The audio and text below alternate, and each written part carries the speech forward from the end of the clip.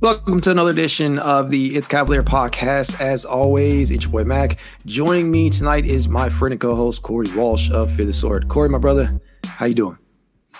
After the heart palpitations I had last night, I've somewhat recovered and I no longer have to take heart medication. But other than that, I'm all right. How are you doing? That is an apt description of last night's game. And now that Corey has referenced it, man, we got a pretty good one, all things considered, between Boston and Cleveland last night, didn't we? Though Boston was playing on the second half of a back-to-back, if I'm not mistaken, those dudes are always dangerous. I mean, there's not – anytime you see Boston on the schedule, you know you're in for a tough matchup. And mind you, this is a team without their best player in Jason Tatum. They didn't have Robert Williams. And Al Horford, I believe, was also not suiting up for them. But that shit didn't even matter. It felt like they lit us up last night. They knocked down 16 triples, and it just honestly to me felt like they were raining down threes for most of the night. Fucking Grant Williams, who we'll talk about here in a bit, went 4 or 5 last night, and each one felt soul crushing. Corey, as you were watching this game, and let me just ask you this first, like going into it, seeing the injury list, seeing the injury report for Boston, did you feel comfortable at all that like this would actually be a game that would not have required an overtime? Going into this game, especially after watching the Celtics the night before play the Knicks in double overtime, I think every Cavs fan was kind of licking their chops and rubbing their hands together thinking that this was a golden opportunity that the Celtics were going to play right into the Cavs' hands, who were coming off of a decent break in between games. Little did we all know that it didn't even matter because rain or shine, the Celtics are one of the deeper teams in the league. And they, like you said, in the first half, were just on fire. They missed very few of their three-point attempts. Meanwhile, in classic Cavaliers fashion this season, it felt like we were not able to hit the broadside of a barn for the first half. You would have thought that the Cavs were the team that came off of the double overtime because they came out not matching the energy that these Celtics players did. I mean, the Celtics definitely had the talent to compete with the Cavs last night because, like I said, they're very deep. But at the same time, I don't think there's any Cavs fan out there, if you gave them truth serum, that really thought that this was at all a possibility of how that game would look through the first even 3 quarters of the game, honestly. Bro, it was ridiculous heading into that matchup. I'm like, cool. No Jason Tatum, no Al Horford, who fucked us up last time. No Robert Williams, who can be a monster on the defensive end. And I'm like, cool. This should be a pretty like a tough game because they're an excellently coached team. They do things. They do some very good things. They can knock down 3 ball. They're composed defensively. They move around. They're bought in. But heading into the game, I'm like, okay, this is a very winnable game for this Cavaliers team who needs to stave off a very hot Knicks team who's hot on their asses. They just needed a W in the worst way. And I'm not saying that like this was a must win because obviously we're still in the regular season.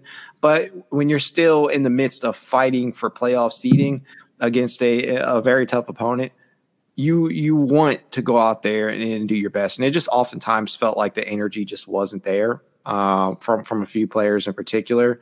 But few just felt until that fourth quarter, few things felt like they were actually going right. And I know I already said that it felt like they were raining threes on us, but truth be told, the Cavs actually shot a better percentage than Boston last night, but that's mostly because they took less triples.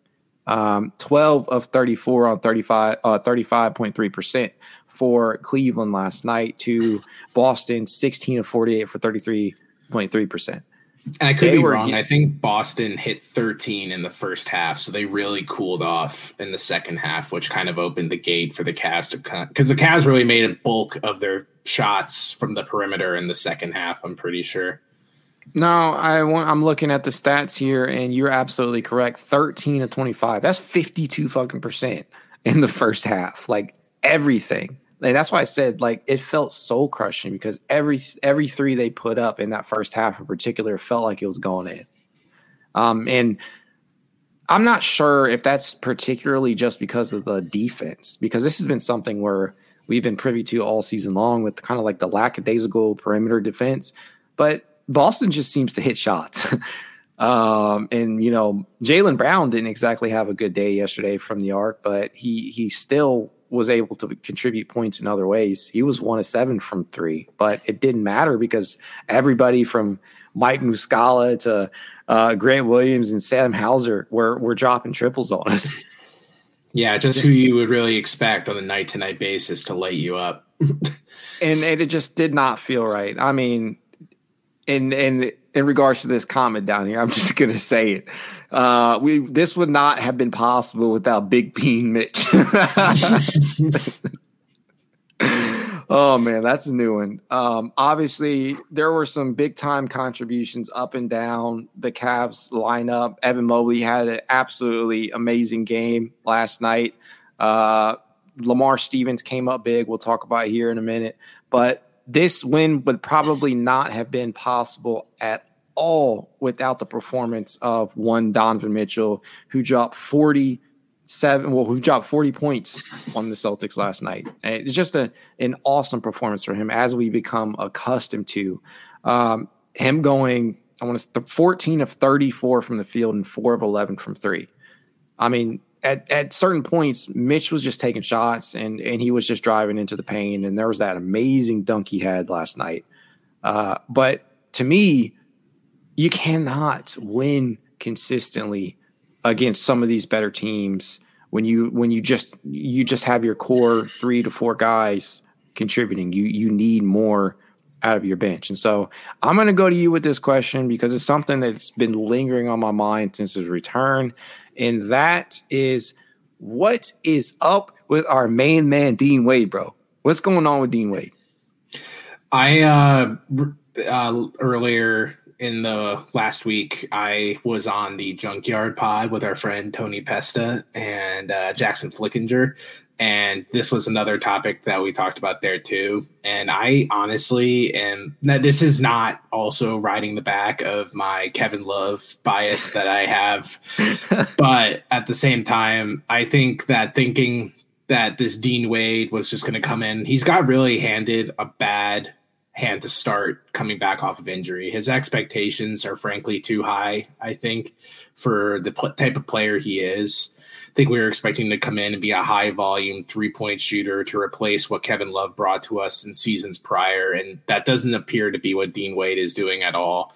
I mean, he's a relatively efficient 3-point shooter if you look back at his like career stats, but at the same time, those don't come with immense volume either. So him not shooting now, and when he does, he's not converting. He's in like a cold spell from 3 right now. And he's at pretty much average at everything else. Like, he's not a below average player. He's very well rounded, but he doesn't have a single thing that he does where you can say exactly what. Like, if you were doing a scouting report on Dean Wade, you couldn't think of his best strength is that he's good at a lot of things. You can't pinpoint one skill set in which he's great at doing something. And frankly, like, I'm very disappointed with Dean right now. I said earlier today that I would probably give all of my Dean Wade minutes right now to Lamar at this point, because you can't, like, we can sit here and be like, oh, well, the height difference between the two will prove to be detrimental in certain lineups. But then you could just counter and look at what Lamar did last night. I mean, he got 6 offensive rebounds in 16 minutes. Like, at the end of the day, it's just as much about positioning as it is about height. And if Dean Wade is a net 0 on offense in terms of shooting the ball, Lamar, we all know, is not afraid to shoot. That has never been his MO, is being shy about launching shots from anywhere on the court. He'll shoot threes as often as he could take them. Not necessarily well, but he'll take them. And that's something that this Cavs bench in general is really lacking right now, are willing shooters. So if Dean needs more time to come back from this injury instead of being rushed into it, like I think he might have been due to the Love release, then he might just need some time off the bench, like sitting down, recollecting, and just let other players try, because this bench right now is just atrocious. You know what? I'm glad you mentioned all that because we're just going to jump right into question number one from our mailbag then. And you answered pretty much, I think, your beliefs on this. So I'm just going to get you on the record here again. But the question comes from Garland Media on Twitter. All of these are on Twitter, by the way. Dean Wade should be out of the rotation. That is a declarative statement right there. Thoughts, Corey? Again, would you like to reiterate? Are you saying based upon what you've seen thus far from Dean that you would like to go ahead and bench him in favor of Lamar? I think right now I'm in the mindset that the same mentality that JB has for Cedi Osman, he should have for every single player on the bench, where that, to be more specific, is that if you're not doing anything in the minutes that you're being given, you're done. Like, we're just going to, not because like, fuck you, you suck, cooked, but more just like, all right, obviously like this is just like a mix and match type thing with this bench right now. And there's not one player, I would say, honestly, I know it's very controversial given his presence on Cavs Twitter, but the only players that I really feel like should be in night to night are Caris LeVert and like 50% of the time Cedi Osman. Like, that's really the only two players that I look at and think positively of right now. And that could change again night to night. But at the end of the day, Dean Wade is just one of those players that I think should be on a short leash. And this could also be due to the injury too. And I'm not giving up on Dean Wade entirely. I think next season, if like when he comes into a full camp, isn't injured, gets to have good run with the guys, I think he'll be right back to what he was earlier in the season and last season. Now, that's kind of where I'm at right now, and I think that's a very good way to put it, a short leash. I mean, I can't lie. Dean Wade has played some lackluster basketball as of late, and this is a guy, obviously, who we were thinking could not necessarily replicate the production of Kevin Love, but could give you something, some type of firepower in the absence of Kevin, and that's why they felt so comfortable letting Kevin go. But he's not done that. Since he's returned, he's averaging 3.5 points, 3.1 rebounds, 37.5% from the field, and 30.6% from three-point range, which is essentially what you need him out there to do, to space the floor. That's the biggest thing, to space the floor and play defense. He's just not shooting the ball well right now. And he's only taking, to your point earlier, he's only taken 2.5 attempts during that stretch. That is not cutting it. So you need him to pick it up, which is why at this point I am completely okay if you have to remove him from the rotation or give him a short leash in favor of a Danny Green, who many people complain ain't getting enough time right now, or Lamar Stevens, purely based upon the factors that we saw last night. Just one of those things where you just have to look up and down this bench and look at your reserves and say, hey, what are you going to be able to give me tonight? Because I don't trust any of you guys. Give me something. And, you know, we talk about this a lot on Twitter. We talked about it in the past before this season even. Caris LeVert, I mean, even him, as big as a supporter I am, you just don't know what you're going to get from him on a night-to-night basis. Although I feel like a lot of the hate that he gets is like absolutely ridiculous because a lot of what he does just goes it just goes unnoticed, in my opinion. But to the point here, I'm okay. If you're going to bench Dean, give me Lamar. That's where I'm at with that. Moving forward, this next question comes from Jason Kogar. I hope I'm pronouncing that correctly. The Cavs need to be going small ball more and more. Who would you rather see at the 4, Wade or Stevens? That's another good one. How about that, Corey?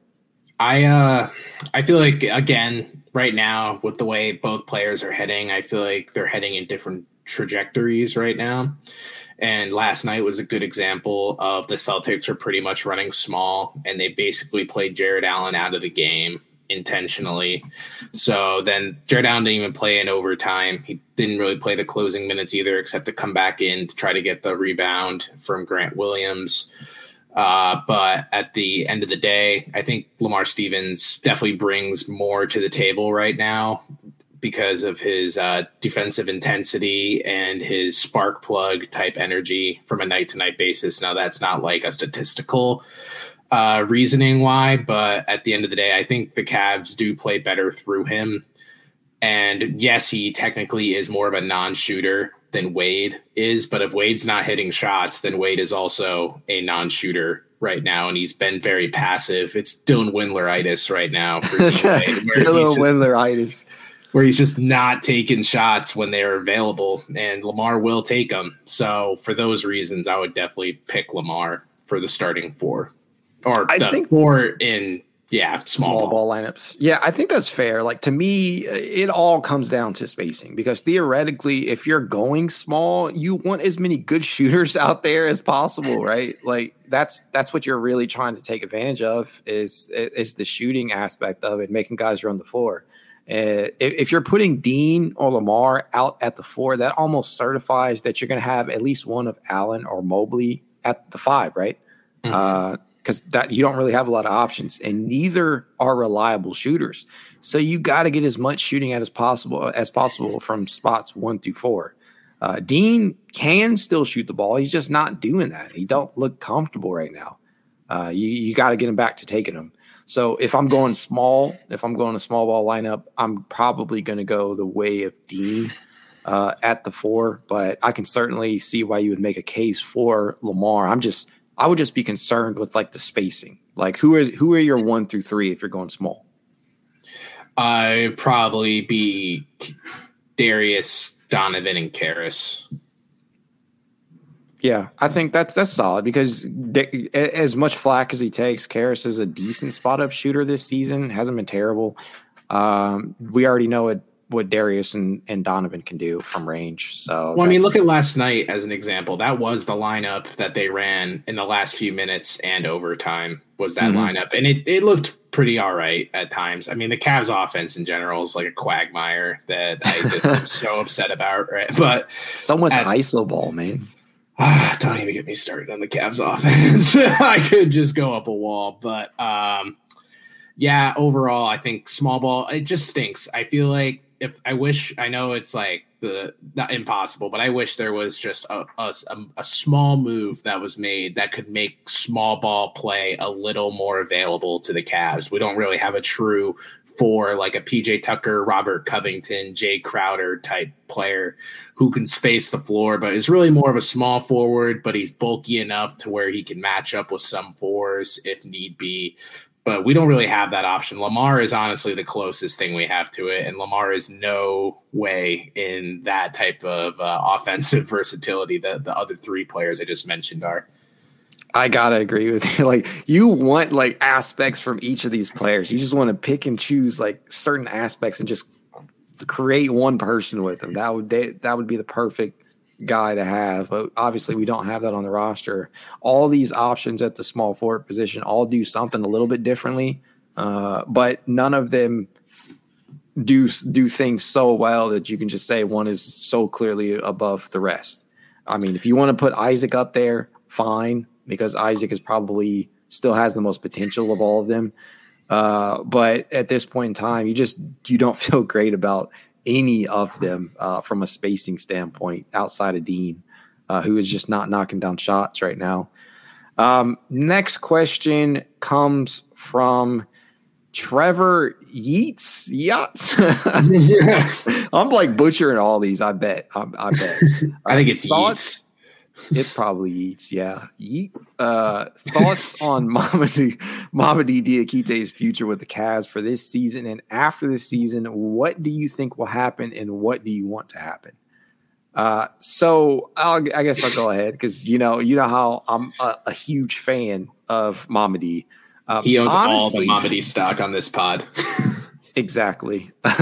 Honestly, I'd like to sign Mamadi for the remainder of the season, because the Cavs lack depth at the 4 and 5 now that Kevin is no longer a Cavalier. The problem with that is that, currently speaking, Sam Merrill is occupying that last roster spot on a 10-day, which I am not mad about. We just put content out about that. We just saw him score his first points in Wine and Gold. But as of right now, he is occupying that last roster spot. Not sure where that leaves Diakite, at least for this season. He's probably out of the running, but you never know what could happen. Now, in the future, I'd like to sign him in the offseason to compete for a roster spot since the Cavs aren't going to be flush with cap space this summer. And then that's something we haven't even gotten to. And it looks kind of dire. I'm not going to lie. It does not look great. So you're going to need low budget, cost effective moves. And I think Diakite would be able to do that to some degree because you're just not going to be able to sign a ton of guys without some form of wizardry from the very capable and unpredictable Kobe Altman. But we'll see. What would you do? Mac, take a seat. Anytime you say that, I know he's out of here. You're out.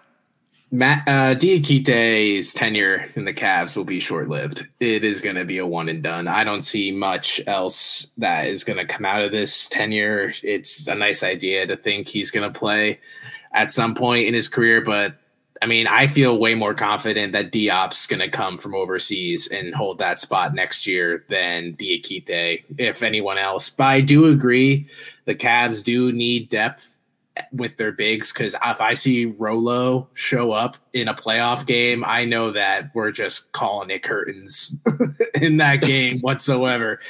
But Diakite honestly isn't much of a needle mover either. He has nice stretches in the regular season, but he's not a postseason level basketball player. Like, if that's someone that we're looking at to kind of be the break glass, need a big to come in, then I will be very devastated. It's nothing against Diakite. Like, I think he is at the cusp of being an NBA level player, but I don't know if he's a playoff level NBA player. And that's that. If he was on the Cavs like 3 or 4 years ago, when we were like trying to figure things out, going through a ever changing rotation of centers, then yeah, that would be best for him. But right now, I feel like it's best for him to move to another team like the Charlottes or Detroit, who have 90 different centers. So that's a terrible example now that I'm saying it out loud. But like those types of players or teams that could develop him further, because the Cavs just can't be one of those teams for him right now. So, Mac, if you love Diakite, you have to let him go.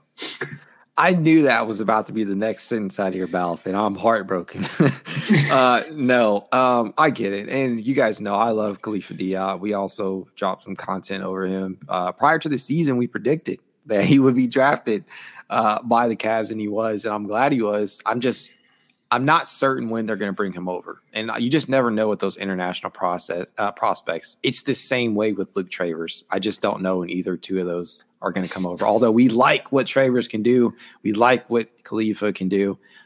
They're still in play, obviously, for next season. But to Corey's point, it's probably very unlikely that Diakite returns in some capacity outside of a camp invite.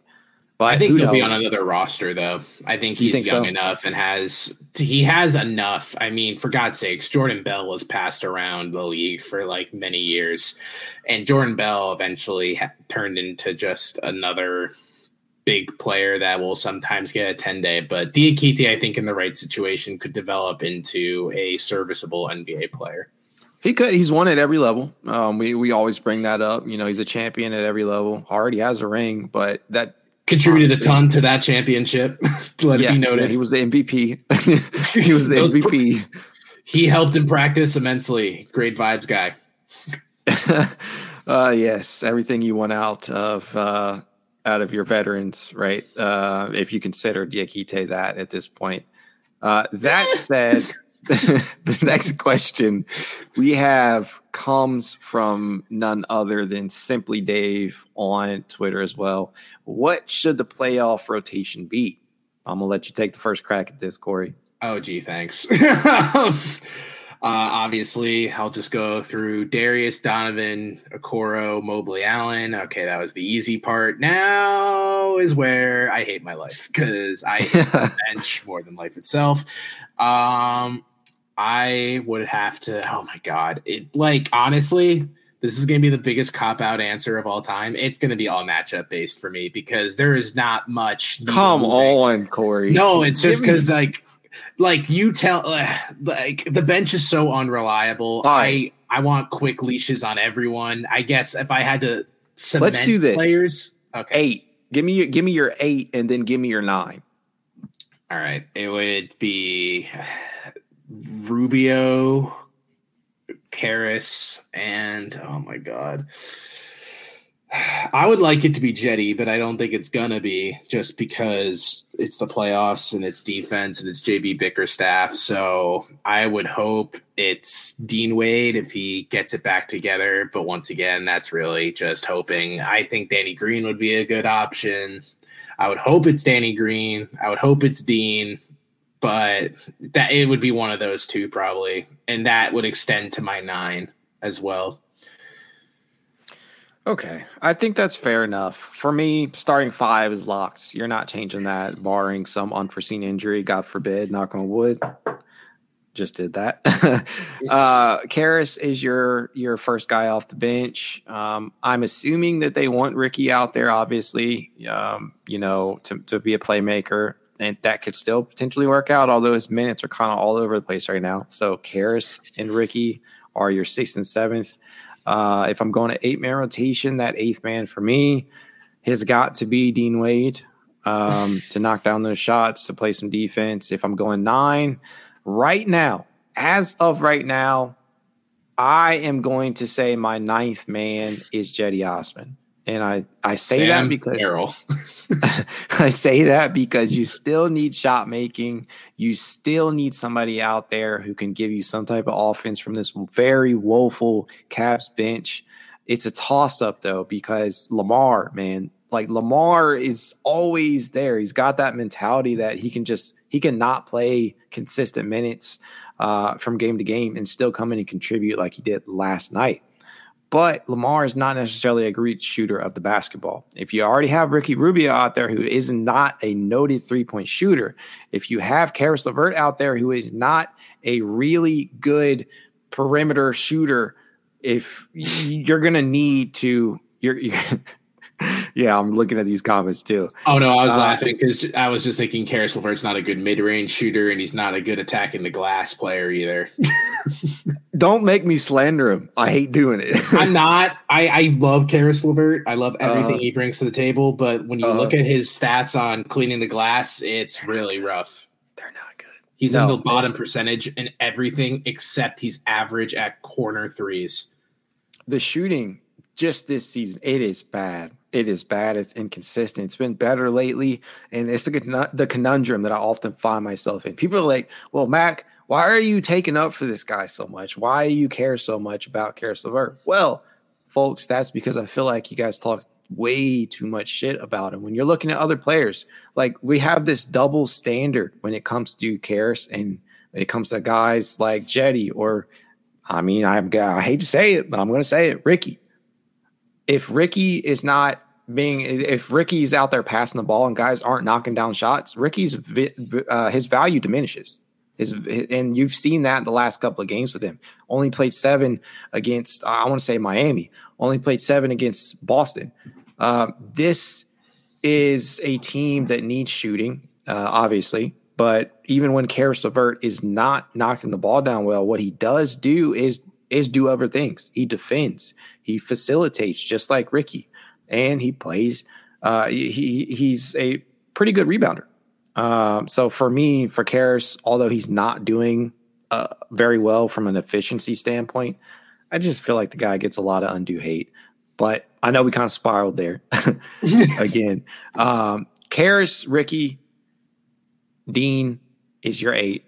If you're just specifically referring to the bench, and that 9th man is Jetty. Sprinkle some Lamar in there if you need to go matchup based for some extra physicality or toughness.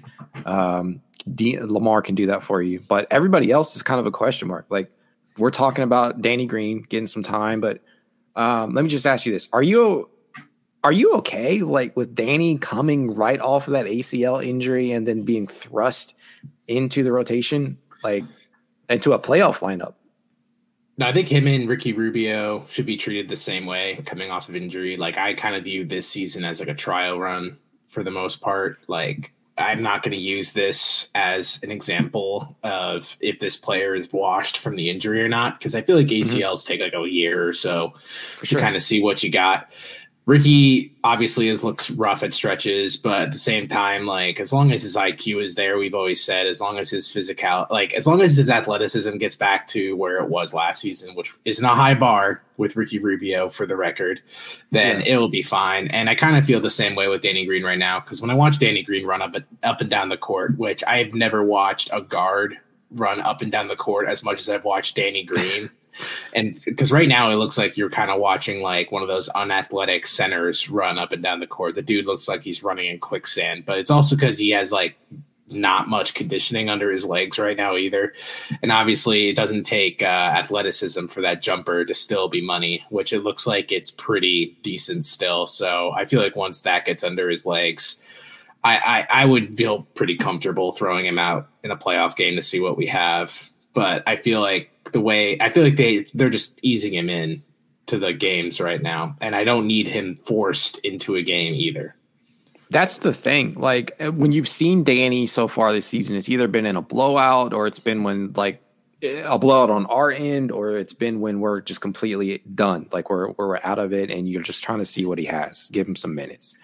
I would not just thrust him out there. He would not be my initial option to be in that playoff lineup. Obviously, Sam Merrill is not a fully rostered player, so he's not eligible. And some of these other options you have, Howell Neto, Robin Lopez, if they are starting in the playoffs or in your playoff rotation, something's gone wrong. So you don't want that. So I hope that answers your question, Dave. Simply Dave. Man, I guess we can go ahead and take one more here. And this was one I was kind of saving for last. And that, my friend, comes from Giga Gal. You want to just pick the hardest name? Yes. Who's a potential playoff opponent you would like to see the Cavs face in the first round? So I guess I'm going to start this off. Cool. This is the framework for this right now is it's kind of crazy, because when you're looking at it in an ideal world, I'd love the Cavs to grab a top 3 seed and put themselves into position to play the lowest seeded teams possible. However, I don't see the Cavs moving into the top 2. Overtaking Philly at 3 is still a distant possibility with a good run and some luck from the basketball gods, which just does not seem like something that usually happens for Cleveland. At 3, you could end up seeing potentially the Nets or Heat, which honestly I'd feel okay about. I know everybody is always saying like they don't want to see JB coach a 7-game series against Eric Spoelstra, but I'm up for the challenge that the Cavs are. The Nets definitely can throw a ton of bodies at you, especially after all those trades. And I think their best player is considered to be Michael Bridges, who has averaged somewhere around 26, 6, and 3 since joining the Nets. The Cavs my take is the Cavs would probably beat the Nets in 6, and I think they can beat the Heat in 7. If they remain at 4, which is probably the most realistic possibility, they would face the New York Knicks. Knicks, if the playoffs started today. So the Knicks, to my knowledge, Corey, correct me if I'm wrong, I did not see if they played last night. They're undefeated in their since the break, and I think 9-1 in their last 10, and they're catching fire. What'd you say? They didn't play last night. Okay, great. So that my notes still stand. They're catching fire right now, and honestly, pretty scary. They have more playoff experience than the Cavs, and boast a pretty good offense right now, scoring 122 points, 122.7 points in their last 10. They're a legitimate threat, and I'm not keen on facing them. I'll go ahead just because this is it's Cavaliers show, right? It's a Cavaliers podcast, so I'll go ahead and be a homer and say Cavs in 7.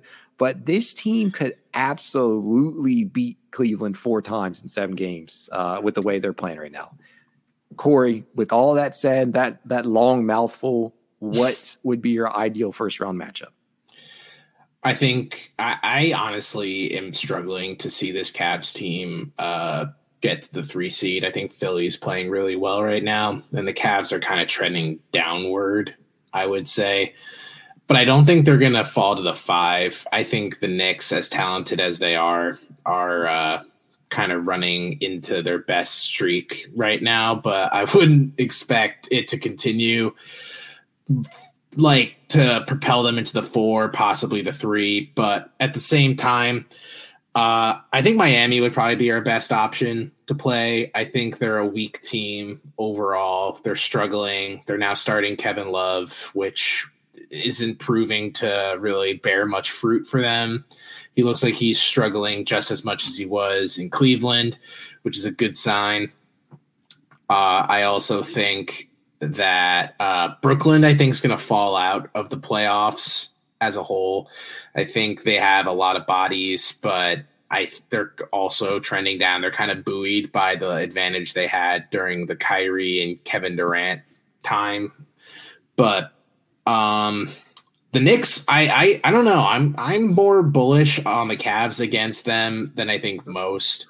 In a good way or a bad way? In a good way. I think that Mitchell is like on a different stratosphere compared to the rest of the Knicks roster. I mean, Jalen Brunson's a star. Julius Randle is unproven in the playoffs. When they played the Hawks 2 years ago in the bubble season, where Randle, I think, was third team All-NBA, he did not really deliver in that series either. So, and RJ Barrett isn't a consistent shooter night to night. And I think the Cavs would have, I think you could make a case the Cavs would have 2 of the best 3 players in that series, being Garland and Mitchell. So I would honestly feel comfortable in a variety of series. My worst fear would be that if they did somehow get to the 3 and then Toronto caught fire and they became the 6 somehow, that would be alarm bells for me, because I think the Toronto Raptors are one of the better teams built. It's them and the Celtics and the Bucks, to me, and Philly are the best built to beat the Cavs as currently constructed. And it can't be understated that the Cavs are it's the only team in the top 6 in the East to have a losing record on the road, which indicates that it's like a symptom of a young team and they're kind of just working through it. But at the same time, like if the Cavs lose home court advantage, it's a completely different story for this Cavs team in the postseason, because I don't feel confident in them winning a series on the road. I think that is completely fair to say. I mean, like, this is such a young and inexperienced team, and their youth shows. I mean, against some of these top-tier teams. I mean, we see it consistently when we've played Philly, when we've played New York, when we played Boston most recently, who, it took a Herculean effort from Donovan Mitchell and some other notable performances for us to beat them without their best players. You see some of the mistakes being made. Hopefully they'll be able to clean up. But this is often why we talk about, this team not being a finished product, while we talk about year 1 of the Donovan Mitchell experience not being title or bust. But for the Cavs to be in the position that they are right now, it speaks volume about how far they've come since the start of the rebuild. And for me, if I'm looking just purely at the seeding right now, if I had to pick one of those teams, it's going to be probably the Miami Heat. I don't want to see New York. I just don't. Not with the way they're playing.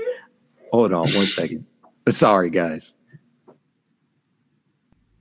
I do not want to see this New York team with the way they're playing right now. It's just simply they have too much firepower. We know the Cavs at times can struggle defending the perimeter.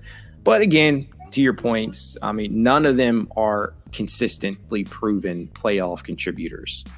So we'll have to see. And as you guys can hear my daughter in the background, I think that's probably a good time to wrap up the episode. That said, like we always tell you guys, if you'd like to reach out to us, you can at itscavalier_pod on Twitter, TikTok, Instagram, YouTube, and more. If you'd like to subscribe if you'd like to be added to the It's Cavalier Discord chat, you know what to do. Leave a rating, leave a review, send a screenshot of said review to itscavalier53 at gmail.com, and we'll send you an invite. That said, go Cavs. Thanks for tuning in. Go Cavs.